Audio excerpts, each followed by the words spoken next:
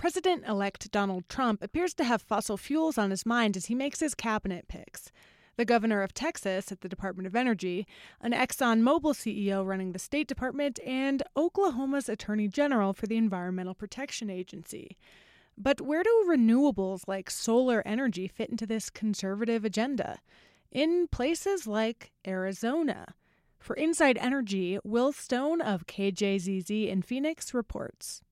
Take a walk around Charlie Miller's neighborhood, and it quickly becomes a sales pitch. Mine's had it for 5.5 years. This one's had it for 5 years. He's talking about solar panels. That one is brand new. Down the street, there's about 4 more. And that's just one block in Pebble Creek, a retirement community west of Phoenix with over 4,000 homes, 25% with rooftop solar. You do one solar house. He plays golf with his friend. His friend's all upset. He got a $450 bill, and he says, oh, geez, mine's $30. It's contagious. Miller moved to Arizona just as rooftop solar was taking off. Now he works for a local installer. Plenty of homeowners and sunshine, plus high summer bills, all explain why solar makes so much sense in Pebble Creek, a solidly Republican area. When you go into these houses, you don't need to talk anybody into solar. And we have as many conservatives in here or more. They ready for solar? In fact, Miller goes to local Republican clubs spreading the doctrine of solar, a doctrine shared by some prominent Republicans here. Conservatives should be on top of this because of freedom of choice. That's former Congressman Barry Goldwater Jr. Choice in education, choice in health care.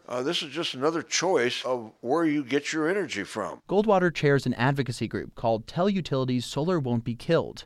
He says his party, and that of his father's, hasn't done enough for solar in Arizona. The utilities wield a lot of influence, he says, and are not a fan of competition. And that's what renewable energy is to a utility, because utility has a business plan that is basically a dinosaur. They're not open for new ideas. Of course, utilities don't see it that way. Distributed energy, like rooftop solar, reduces customers' reliance on the grid, at least during the day. That lowers bills, as does net metering, which reimburses customers at retail rates for their extra power.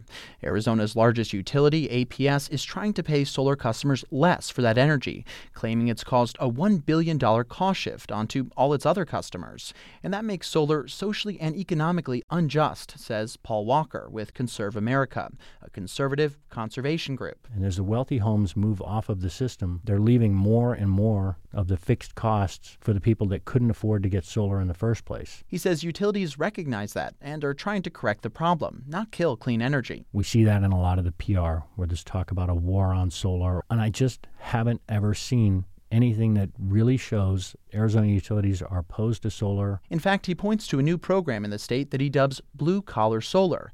Instead of customers investing in a big solar system, the utility owns the panels and pays a fixed monthly rate for the roof space. The common reason why for going solar is really economics. James Tong is with a California-based group called Advanced Grid Consulting. He spoke via Skype. It's not necessarily the tree hugger that actually goes solar. He studied the demographics of solar customers and says political persuasion isn't necessarily a good indicator of who buys in. They both see solar as a means to freedom from a monopoly, but the conservative sees it as a more of a way to protect their individual freedom. Whereas the liberal may see it as, well, we're protecting the environment, which is more of a collective freedom. And attitudes seem to be changing. Polling shows more Republicans are worried about climate change in recent years, and 75% of Trump voters would like to increase renewable energy.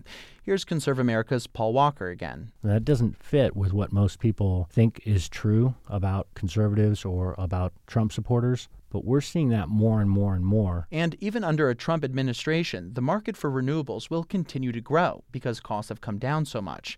And you have conservative enthusiasts like Charlie Miller back in Pebble Creek. It's a good investment, but it's also good for the earth. I mean, we're making energy here with no emissions. He and other Republicans on the ground in red, sunny states like Arizona will be making their case for more energy choices. For Inside Energy, I'm Will Stone in Phoenix. Curious about the intersection of politics and energy? We've got tons more on that topic at our website, insideenergy.org. And while you're there, have a question about the future of solar or any energy topic? Share it with us, and your question could become our next story.